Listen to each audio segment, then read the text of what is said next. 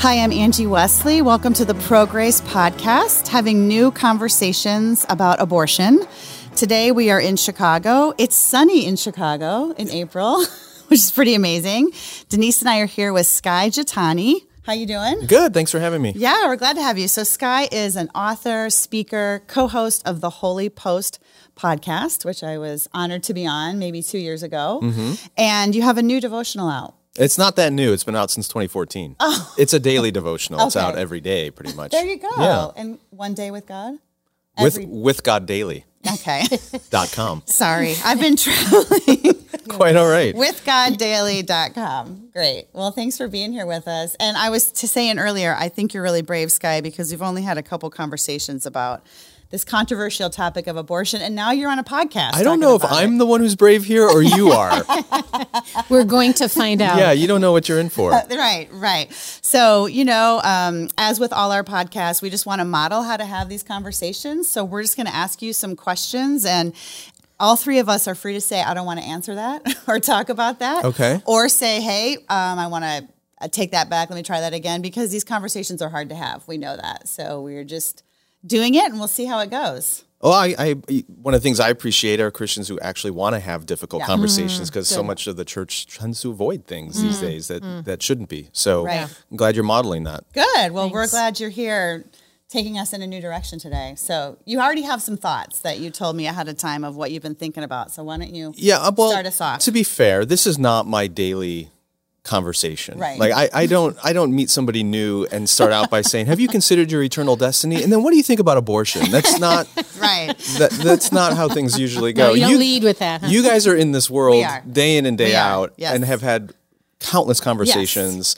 Yes. You probably understand many facets to this that I haven't even thought of. So I feel a little bit like the student here rather than the teacher. But yeah, I've had some thoughts about it. Okay. So, yeah. Well, I like the way you think, and I know you think a lot. So go ahead and lead with what you told me earlier.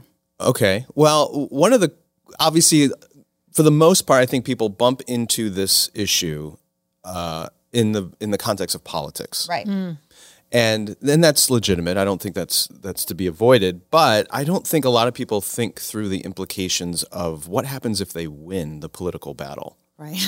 So on the pro-life side, obviously there's a lot of desire to overturn Roe v. Wade. Right. And that has been presented for decades as the goal. Yeah. Like, get the right justices on the Supreme Court, get the right elected officials to put the right justices on the Supreme Court, and overturn Roe v. Wade. Yeah. What if that happens? Mm-hmm. What if they win that decades-old battle? Then what? Mm-hmm. And I don't think we have that conversation enough, because I think it uncovers some of the short-sightedness of the issue. One of the reasons this is on my mind is I've been reading a biography of Frederick Douglass, the abolitionist, former slave, abolitionist, one of the leading voices of that movement in the 19th century. And his journey was really interesting because he moved between different abolitionist groups. There were all kinds of factions who thought slavery was wrong and evil and wanted to get rid of it, but they had different strategies for how to do it. And some felt like actually wanted to destroy the United States. They thought the entire country was fundamentally evil and flawed, and the Constitution, which sanctioned slavery, was evil and flawed, and he was a part of that for a while. Wow. And then he changed his ideas and moved toward the new Republican Party at that time, which said, let's just stop the expansion of slavery and then eventually dismantle it. And he became more pragmatic. And then even after the Civil War, they technically won, right? They got rid of slavery, but what ended up happening? You still had rampant evil racism for well over a century, and Jim Crow and all the other kind of breakdown of Reconstruction. So even the abolitionists didn't think through, what do we do if we win? Right. Yeah. How do we make this country function? Because the evil wasn't just slavery. Right. The evil was racism. Right. That allowed slavery to flourish, and the war didn't touch that. Right. So I think in a lot of the political conversation around abortion on the pro-life side, there is this single-minded, we just need to overturn Roe v. Wade, and there's this magical thinking that if you do that, you've solved the problem. And I don't think enough people are contemplating what the deeper issues really are beyond the politics. Yeah. And they're not thinking through, if we do win, what next? And so for me, that opens up a can of worms into social issues, spiritual issues, moral issues, economic issues, the real nitty-gritty of abortion, that whether or not Roe v. Wade gets overturned, we should be wrestling with. Mm-hmm. So anyway, that's kind of the big picture of what's on my mind and why it's on my mind, and we can get into that if you'd like. Well, we're hoping you have the answer. Oh, of course. Yeah, I've got it all figured out. It's not complicated at all. Right. Well, it's interesting because, abortion's legal. I've never had one, so I've never exercised my right to choose. Does that make sense? So the issue is why? Not because I'm more moral than other people or what I'm protesting that it's legal. I've never been in the situation where I felt so desperate that it was my only choice. I know enough stories now to know that had I been in some of those stories that I've heard, I would have definitely considered it. I'm not saying that's right, but I'm saying I wouldn't have thought at that moment, is this legal or not? Right. You're just crying out to say, I've got to get out of this. It's a survival decision. And that, I think, is the question people aren't asking. Kind of like, what allowed slavery to flourish? Racism. Mm-hmm. Well, what causes a woman to pursue an abortion? It's not that it's legal and she says, hey, it's legal. I'm going to go exercise my right to choose. It's the underlying negative narrative in the culture of what's going to happen to her. And that is a passion of Denise and mine that just doesn't get talked about enough. And that's there whether it's legal or not. Exactly. There's enough history now to realize simply making something illegal or simply making it difficult to access doesn't stop people. Right. Prohibition, right? The making alcohol illegal did not stop people from consuming alcohol. You can see that in the illicit drug trade today. I mean, we have an opioid epidemic in this country, even though technically access to those drugs in most places is illegal. Right. So we go on and on throughout history. And the irony in my mind as a Christian is we are people who have a scripture that reinforce the idea that law by itself does not transform hearts, right? And yet we tend to have this magical thinking that if we just pass the right laws, if we just make abortion more difficult to access or not legal, it's going to solve the problem. And it's not. It's complicated. Another kind of contemporary example, and not to open up a whole nother front, is guns. Yeah. I mean, I think by all admissions, on all sides, we have a problem with gun violence in this country. One side thinks just passing certain laws will stop it. The other side says, no laws, we just, guns don't kill people, people kill people. Neither one of them is right. It's a combination. I do think there's a legitimate conversation to be had about law and politics around abortion. Yes, definitely. I think some of the laws in this country on the issue are tragic and draconian and way more kind of grotesque in my mind than even some secular Western European countries, right? So there needs to be reform of legal abortion and all that. I support that entirely. I think our laws are horrible. So I applaud Christians who have a vocation who are called to address those problems. But that alone is not the solution. Right. Well, and that, I think, this is what we are seeing, and tell me what you think about this. In the church, so Big C Church, which embodied in local churches, because we've so seen the answer as political, now we're seeing pastors and churches stepping out of the abortion conversation because there is no other way to frame it except for legal. So when you look at how Jesus talked about what the church was to do, we were to pray, God, let your kingdom come, let your will be done on earth, and we're to be the ambassadors of that kingdom. Well, in this issue, we've become more ambassadors for a political side. And now in the church, it's not even being talked about. And if it's being talked about, it's not really very often being talked about from a kingdom perspective, but more from a legal perspective. And I don't know if you see that as well. I do. And there was a recent study that came out. I saw the report written up in Christianity Today that more and more pastors, a significant number of pastors, are reluctant to talk about any so-called social issues because they're worried about alienating people and because everything has become politicized. Right. So immigration is politicized. The NFL has become politicized. Right? Everything has become politicized. Abortion has been that way for decades. And so rather than seeing this as a moral issue, a deeply troubling personal issue, a spiritual issue, a family issue, a community issue, it's relegated to it's a political issue. Right. And therefore churches don't want to touch it. They don't want to go there. And they leave it in the hands of a few highly politicized activists in the Christian subculture to engage it, and we think that's the only way to engage it, and that's tragic. Right. So, Skye, if you were in charge of the world, maybe you are, and could get this conversation going beyond politics and engaging in a different way? What would your hopes and dreams, where would you like to see it go? Oh, my goodness. That's a big question.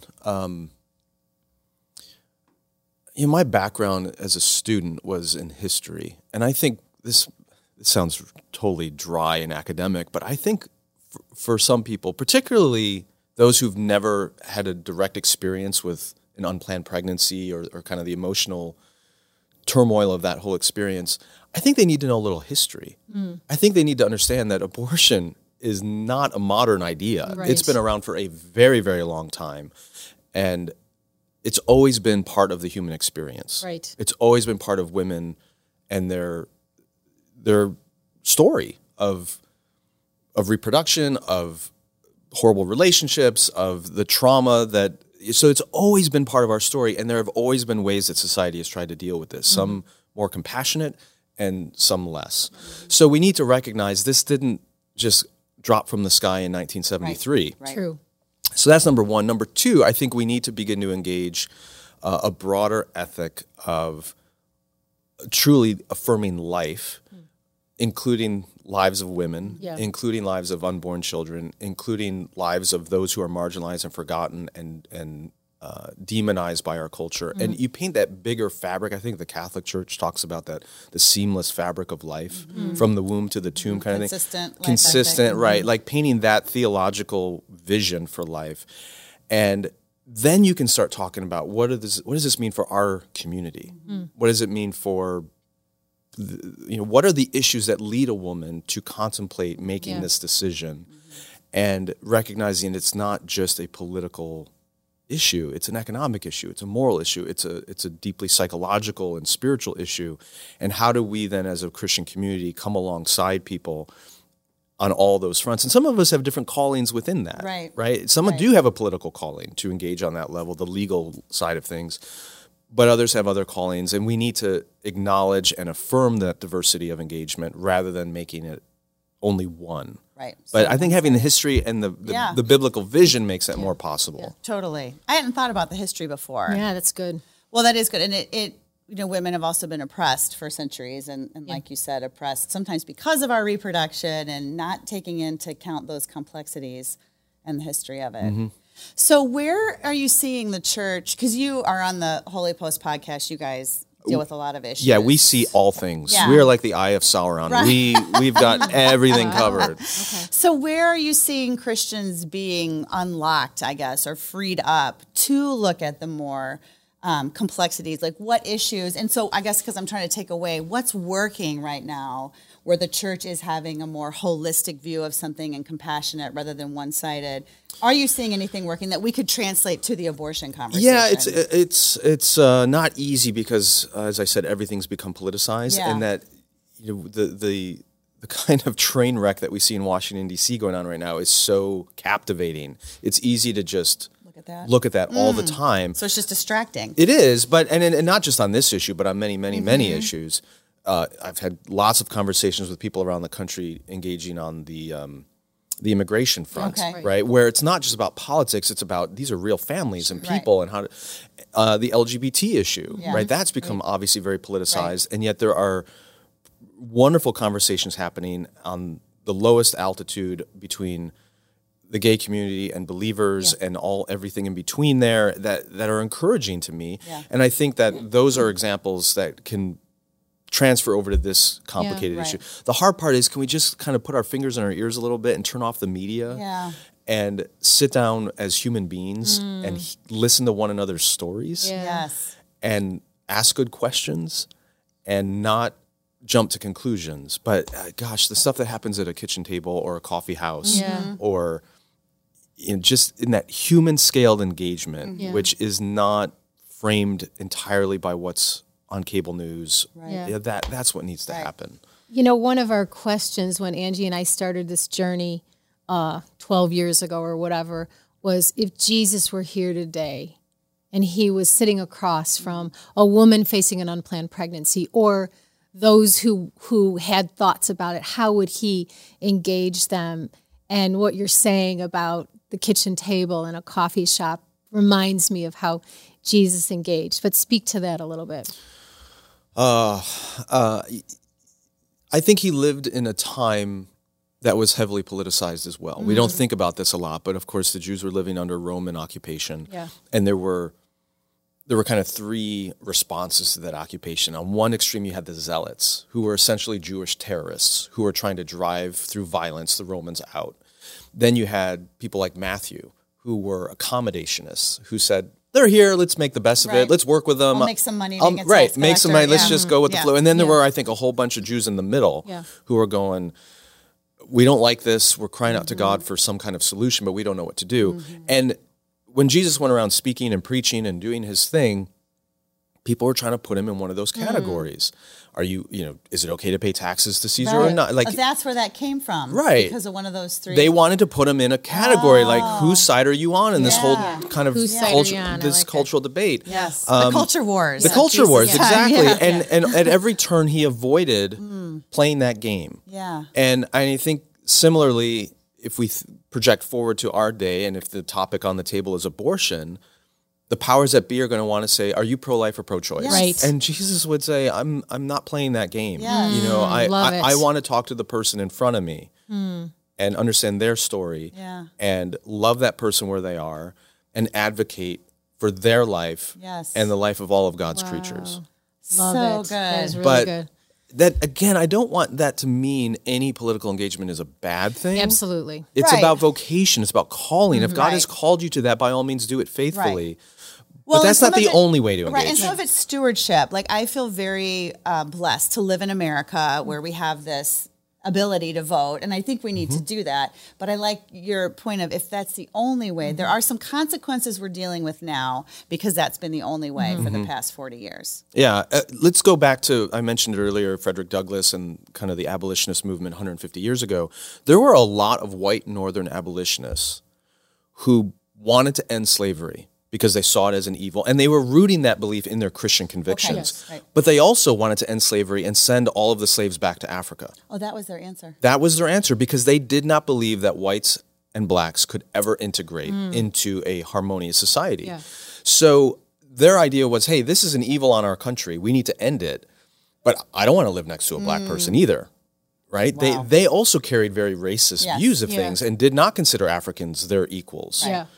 So the parallel to me is, I think there are some conservative, politically active Christians who really believe abortion is wrong and an evil, and they want that changed, but they don't want to deal with the messy reality of what that means. Right. Like, what does that mean? What does that mean? It means there's going to be a lot of women in this country who are struggling with unplanned pregnancies that need help. Yes. Will you step up and deal with that messy reality and come alongside them? Or do you want to say, hey, I did my part, I voted, we got it overturned, kind of wipe your hands of it and go, now it's your deal. No, we're called to much more than that. Yeah. So I don't know. I think looking back at these prior social movements that were fueled by Christian conviction are important, not just to be inspired by their successes, but to recognize their shortcomings. Yeah, and how we can learn from that. Exactly. Not to judge it, but how we can let Scripture inform all of it, not just part of how we. And that's kind of what we talk about. Like, the truth that the child is valuable to God is true. Yeah. It's so true. It's just not the full truth of God's heart. He cares about the woman too. He cares about them after the birth. So this isn't a undoing of anything. It's an expanding of God's heart. And to be fair, there are phenomenal women and men out there who are engaging this issue in a holistic way, who care deeply about the women, who are engaged in foster care and adoption and all the other things that are out there. And these also have legal government components to them. Like, how do we make adoption more accessible? Right. How do we give better options to women? How do we make sure they get great health care and economic support? There are government components to that we shouldn't ignore. Yeah. So there are great people doing really good work out there. It disturbs me that the rhetoric is so simplistic. Yeah, and one-sided. Yeah. Well, and even if, as believers, as you say, some of us may be called into politics and engaging in that way, but I often wonder about the how of it. There's a positive way, a Christ-like way, I would think, to engage in politics, and there's maybe a negative way. So speak to that a little bit in terms of this issue and what you see. The unfortunate reality is that the way politics works today in our country is primarily motivating people through fear. Right. Right? You frighten people into the voting booth. Right. Okay. And that means demonizing the other side. Right.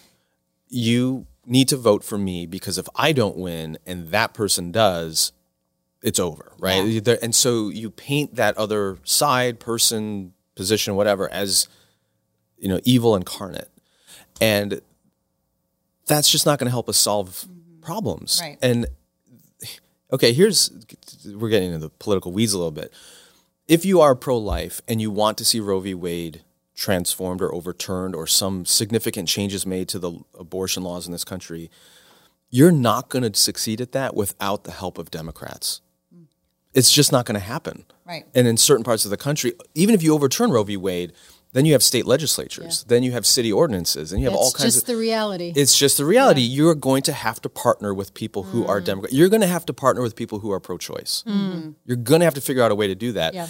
And I heard a great quote recently. I forgot who said it on the internet. It was a great one, but he said, nobody's ever changed their mind by being insulted. Right. You're not going to browbeat people into agreeing with you, but that is the way we're going about our politics today. So... we're going to have to find common ground on some of these issues. And it doesn't mean you're going to get 100% of the victory you may want. Yeah.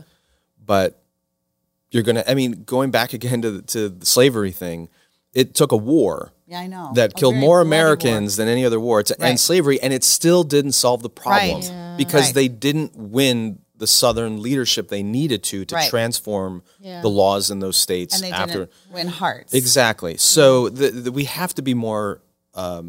we have to have a longer vision for this. Right. And even in the political realm, that means engaging in a way that says, I know a lot of Americans disagree with me on this issue, but where do we find common ground? Yeah. And and it's true on the left as well. They've so demonized the pro-life side, saying that they want to do all these horrible things, that they've advocated for policies that even the most liberal secular societies in Western Europe find abhorrent. Right. So we're at this polarized extremes. Because everybody's afraid to lose ground. Exactly. Yeah.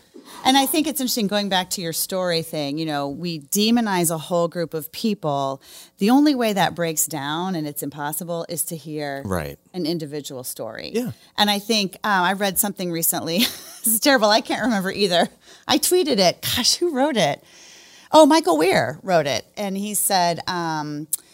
too many politicians don't talk to anybody who disagrees with them. Yeah. So this is what allowed... So he was writing about the abortion law in New York State. I remember reading that, Yeah, and he's saying that if they had listened to what pro-life people think and heard the concerns, they would have realized how triggering this would be and how controversial, and they probably wouldn't have gone so far with it. But because everybody... And he was saying the pro-life side does this too, so this wasn't to point the finger just at pro-choice, but if as a politician you only spend your time talking to those who agree with you, then you're going to make laws and decisions that the other side finds abhorrent because you don't even know what their triggers are. Right. You're just guessing because we've stereotyped and demonized and we're not actually listening. Yeah. And when you listen, you might be surprised that there is common ground, but you can't find common ground when you're demonizing a whole group of people. Yeah. And to take that to a higher level, as believers and Christians, we have to be careful who we demonize, who is the real enemy. And I think sometimes we mix that up.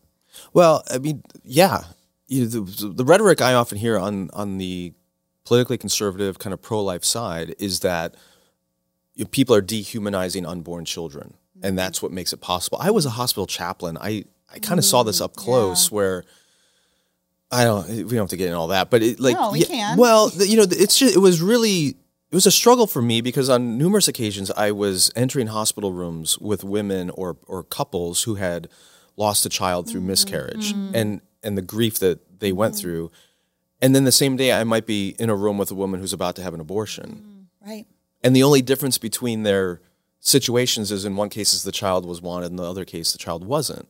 It was kind of schizophrenic for me to think through that. But part of the reason we're able to do that as a culture is because certain segments have convinced people that an unborn child is not really a person, right? We depersonalize that child. And yet some of the rhetoric you hear from political conservatives does the same dehumanizing effect to their political adversaries, Right. Where it becomes possible then to treat them like garbage. Yeah. Right. So we got to be careful we don't become the very thing that we are trying to fight against. Yeah, that's good. But on another level, I had something else that I was going to say. Now it's just kind of... Let's wait. It'll come back. It'll come back. If it was good, it'll come back. It'll come back. And I had something too, but then I was so wanting yours to come back that now I've forgotten what I was going to say. We've all hit a wall. Well, it's okay. So okay, let's talk about this. So not just demonizing the other side, but I think in our silence, let's say on the pro-life side, this is where I came up from. In our silence to talk about the woman and her needs and exactly what's happening with her, I think that is taken as demonizing her too and dehumanizing her. I've heard women say, "Oh, people just want me to be a walking womb." There's not a sense from women, even though you're saying there are good people who do care for the women. That's not the perception. Right, so let's it's not deal the with perception. public perception, and that could be fueled by lies. Ultimately, to Denise's point, the enemy is behind all of this, so of course there are lies. But have we as Christians done everything that we could do to talk about Jesus's value for a woman who's in this situation, or have we left that out? And almost the pro-choice side is seen as having the moral high ground in caring for women. Yeah, I think that's a big piece of it. You know who's worth reading on this? Not abortion in particular, but how do you engage across the divides right now is Jonathan Haidt. Do you know that name? Spell the last name. Haidt. I don't know him. So he's fascinating. Okay. So he wrote a book called The Righteous Mind about why we disagree about religion, politics, all these big issues. And he's written a new one. It's about millennials on the coddling of the American mind is a new one. Anyway, he's an atheist. Okay. But very sympathetic to religious belief. Interesting. But he makes this, I think, very convincing, and he's a psychologist and a researcher and like just brilliant. But anyway, he makes this case for how do people end up changing their mind about anything, whether it's a religious belief or a political conviction or something as strongly held as being pro-choice or what makes them change their mind? And he said, it's always a 3-step process. And when I heard him say this on some podcast, I thought about my own coming to faith, and this is exactly how it happened. So he said, number one, people actually have to respect those who hold the belief that they disagree with. The actual person. Right. The belief is different, but I'm going to respect you as a person. Right. So you might be an atheist who's adamantly opposed to belief in Christ, but you meet some Christians and you go, I respect these people, right? They live honorably. They're good people.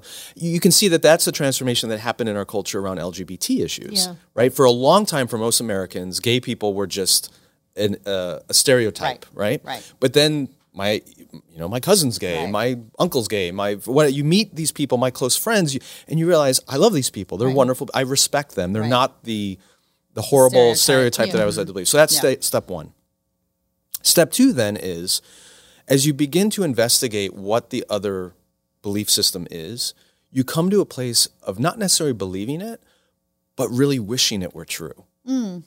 A place of thinking, man, I just heard an interview with a woman who was an atheist in college, and she talked about coming to faith in Christ, and she started reading a Philip Yancey book about the God of the Bible, and she's like, I didn't believe this God existed, but as I read more and more, I really wanted him to exist. I thought the world would be better in which there is this kind of God, right? Wow, yeah. And then after those two steps, the argument for belief will form itself. Like you will choose the arguments that validate what you already want to be true. So now let's take that and put it into this conversation, right? Number one, do people who are pro-choice know pro-life people that they respect? People who care about women, not just the unborn children. People who want to have a conversation with them, and who want to listen, thoughts, right? Who aren't just dogmatic and shut fighting, down, right? Who they respect. Right. They may disagree with them, but they respect them. Then number two, is somebody who's pro-life, can you present to them a vision of a world in which women don't have to choose abortion? Right. A world in which there are good options for them, in which they are cared for, they're supported. I mean, I'm imagining there are lots of pro-choice people out there who would actually love a world in which abortion wasn't necessary. Absolutely. And we know them. Like, we're know friends them. with Right. pro-choice people like that. Yeah. And so, and we're not talking about the most extreme, Planned Parenthood kind of demonized stereotype that you see people just out there to make money off abortion, but like real people. Yeah. And there are real people we've met who worked at Planned Parenthood that would want Right, that. yeah, but even that the stereotype Yeah. that gets presented out there of like this bloodthirsty, horrible person. Just for money. Exactly. Yes, right. So you get those two things in place. People who are pro-life or pro-grace, who care deeply about everyone involved, and then present a vision of a culture or a world in which abortion isn't necessary because there are so many good options and communities to care for these women and kids, and then finally, then you present to them, well, how do we begin to move in that direction Together? Yeah. What are common sense things we can do, whether political or just communal or familial, that help move us in that direction that we can all get on board with? Right. Wow, that's beautiful. That feels to me like the right direction to go, rather than just making it a winner-take-all battle for a seat on the Supreme Court. Exactly. And it sounds like what you're saying involves looking at anybody as human and building a relationship, which again goes back to how Jesus would engage. Right. Yeah. And I want to encourage people. I actually am feeling encouraged right now, Skye, because I have not read Jonathan and didn't know that. But this is what we started doing maybe 10 years ago, trying to have conversation. And we have pro-choice friends who want to see women not feel like they have to have an abortion. Yeah. And we work together on common ground initiatives. So we know it's possible. And it took us listening. I think I was a little afraid to start talking. We have this idea that I'm going to change my beliefs if I talk to someone I don't agree with. So we were doing a workshop and I was preparing for it. And I was like, Lord, show me a time when Jesus talked to someone who didn't agree with his beliefs, and how did he handle it? And the thought came to me, all the time. Right, pretty much everyone. Yeah, right? It's like, oh, and he lives in me. That same spirit lives in me. So I can freely talk to people who believe anything and just listen. And that's been our journey, is listening to individual people. Right. So I want to encourage, you're absolutely right. Yeah. That is when it happens. And if we present a world, what we dream of is presenting a world where the church is the first place a woman would go. We're already set up to provide that support. Right. Talk about being able to have common ground with people who may still think abortion should be legal, but want to see a lot less of it. Yeah. I can envision an American society. Let's say, I don't know, in 5 years, the number of abortions has been reduced by 25%. There would be a whole bunch of politically pro-life people who would be thrilled, right? Right. I think there's probably a bunch of politically pro-choice people who would also be happy with that outcome. Sure. Absolutely. Right? Nobody likes abortion. Exactly. I mean, nobody's saying, oh, let's get as many women as we can to have abortion. Right. I've heard some really whack-out voices on an extreme, but they're not representative. That's not the normal. So, so there is a lot of space for common ground here, but we have to turn off. There's a political incentive for demonizing both sides. It raises a lot of money. It scares people into the voting booth. It rips us apart as communities and families and churches. And we need, especially Christian leaders and churches, standing up saying, we're not going to play that game because Jesus didn't, and the stakes are too high. Yeah. We need to come together and talk reasonably around what we do all share in common. So good. That's awesome. Can we hire you to be because you're so pro-grace and I love the way you speak. And done. It's what done. What did you say? Political incentive to demonize people? Oh, absolutely. And again, it's not just this issue. It's every issue. Yeah. And it's so the exact opposite of what Jesus did and how he interacted. Yeah. Okay, I know we're wrapping up time-wise, but I've been wanting to ask him this question. Yeah. So the story in John 8, going back to Jesus, and you were talking about the three groups of the Jewish people, and the Caesar question was an entrapment question. So that was an entrapment question too in John 8. It says they were asking Jesus this in order to trap him. Should we stone this woman or not? Can you talk to that theologically? I've been wanting to know. We love that story. We use it a lot in our training. Why were they trying to trap him? Or do you know? Was it wouldn't have been those same three groups of Jewish people? No, because it wasn't strictly a political. It was about the law. It was about the law. And by that point, I think Jesus had already gained a reputation among some people as being squishy on the law. Oh, like why does he heal on the Sabbath? Why doesn't he fast? Why does he hang out with sinners and tax collectors? Clearly, he must not take the law seriously. Seriously, And the okay. Pharisee said if he was really a prophet, he would know who he's eating with, right? Right. So they're trying to find, that's the entrapment idea, is Okay. here's this woman caught in adultery. The law says Right. this should be the outcome. What are you going to do, Jesus? Right. But, at every turn, he was able to move past the particulars of the law to understand the bigger picture, the heart of God. And this is why he told the story of the prodigal son, right, to a group of Pharisees. They were missing the heart of God. And he reveals that through the Father in that story. So I think he's able to step back and see the bigger picture. Yeah. The sin we want to condemn in the other person Right. is just as prevalent in ourselves. Right. And we're not willing to do that. It's the log in your own eye versus the Yes, speck in your exactly. brother's. So every step of the way, Jesus makes us uncomfortable because he forces us to deal with the garbage in us ourselves, rather than all the Point- garbage around point us. fingers. Level Exactly. the playing field, yeah. And they were saying he didn't value the law then. And I think what's so fascinating is the answer he gave them, he who's without sin can stone her. Right. He was the only one there then who could have, and he didn't. Right. Because he knew what he was going to do. I mean, it all comes back to his sacrifice and what he's done for us. But then we turn around and demonize a whole nother group of people. Well, this opens up another front in the conversation, but I know when I do that to another person or group of people, it's because it's a way of building my own sense of value. yeah, feeling better about myself. I feel better. Right. The more people who are below me, the Right. higher I am. So I have to feel shame to try and do that, right? Right. If I really understand grace and I really understand who I am in Christ, for me at least, because I'm a recovering legalist. I mean, I was bad, really legalistic, gave my life to Christ like 10 times because I thought I'd backslidden. But the more I understand his grace, then the less I have to make myself feel better by putting people down because Right. I already feel accepted by my Right. Father. Right? I mean, theologically speaking, isn't that the answer for the church to really understand what Christ has done, who we are in Christ, and then we can look at our neighbor and say, well, now I can see who they are and God's value for. I mean, I know I'm simplistic, but I mean, in my head, that's why we're called pro-grace. I really feel like if we understood who Jesus is, who he's made us to be, a lot of this would fall off. Yes, absolutely. I had a counseling professor when I was in seminary who used to say to us, how did she frame it? Make no judgments where there is no compassion. It's beautiful. Which is another way of saying walk in someone else's shoes for a little Yes, while. yes. And, we're based on our Yes. backgrounds and our theology and just who we are, when we encounter people who are engaged in something or doing something or are something that we just have a visceral reaction to, Yeah. we can't always stop that, right? It's just triggers in you, right?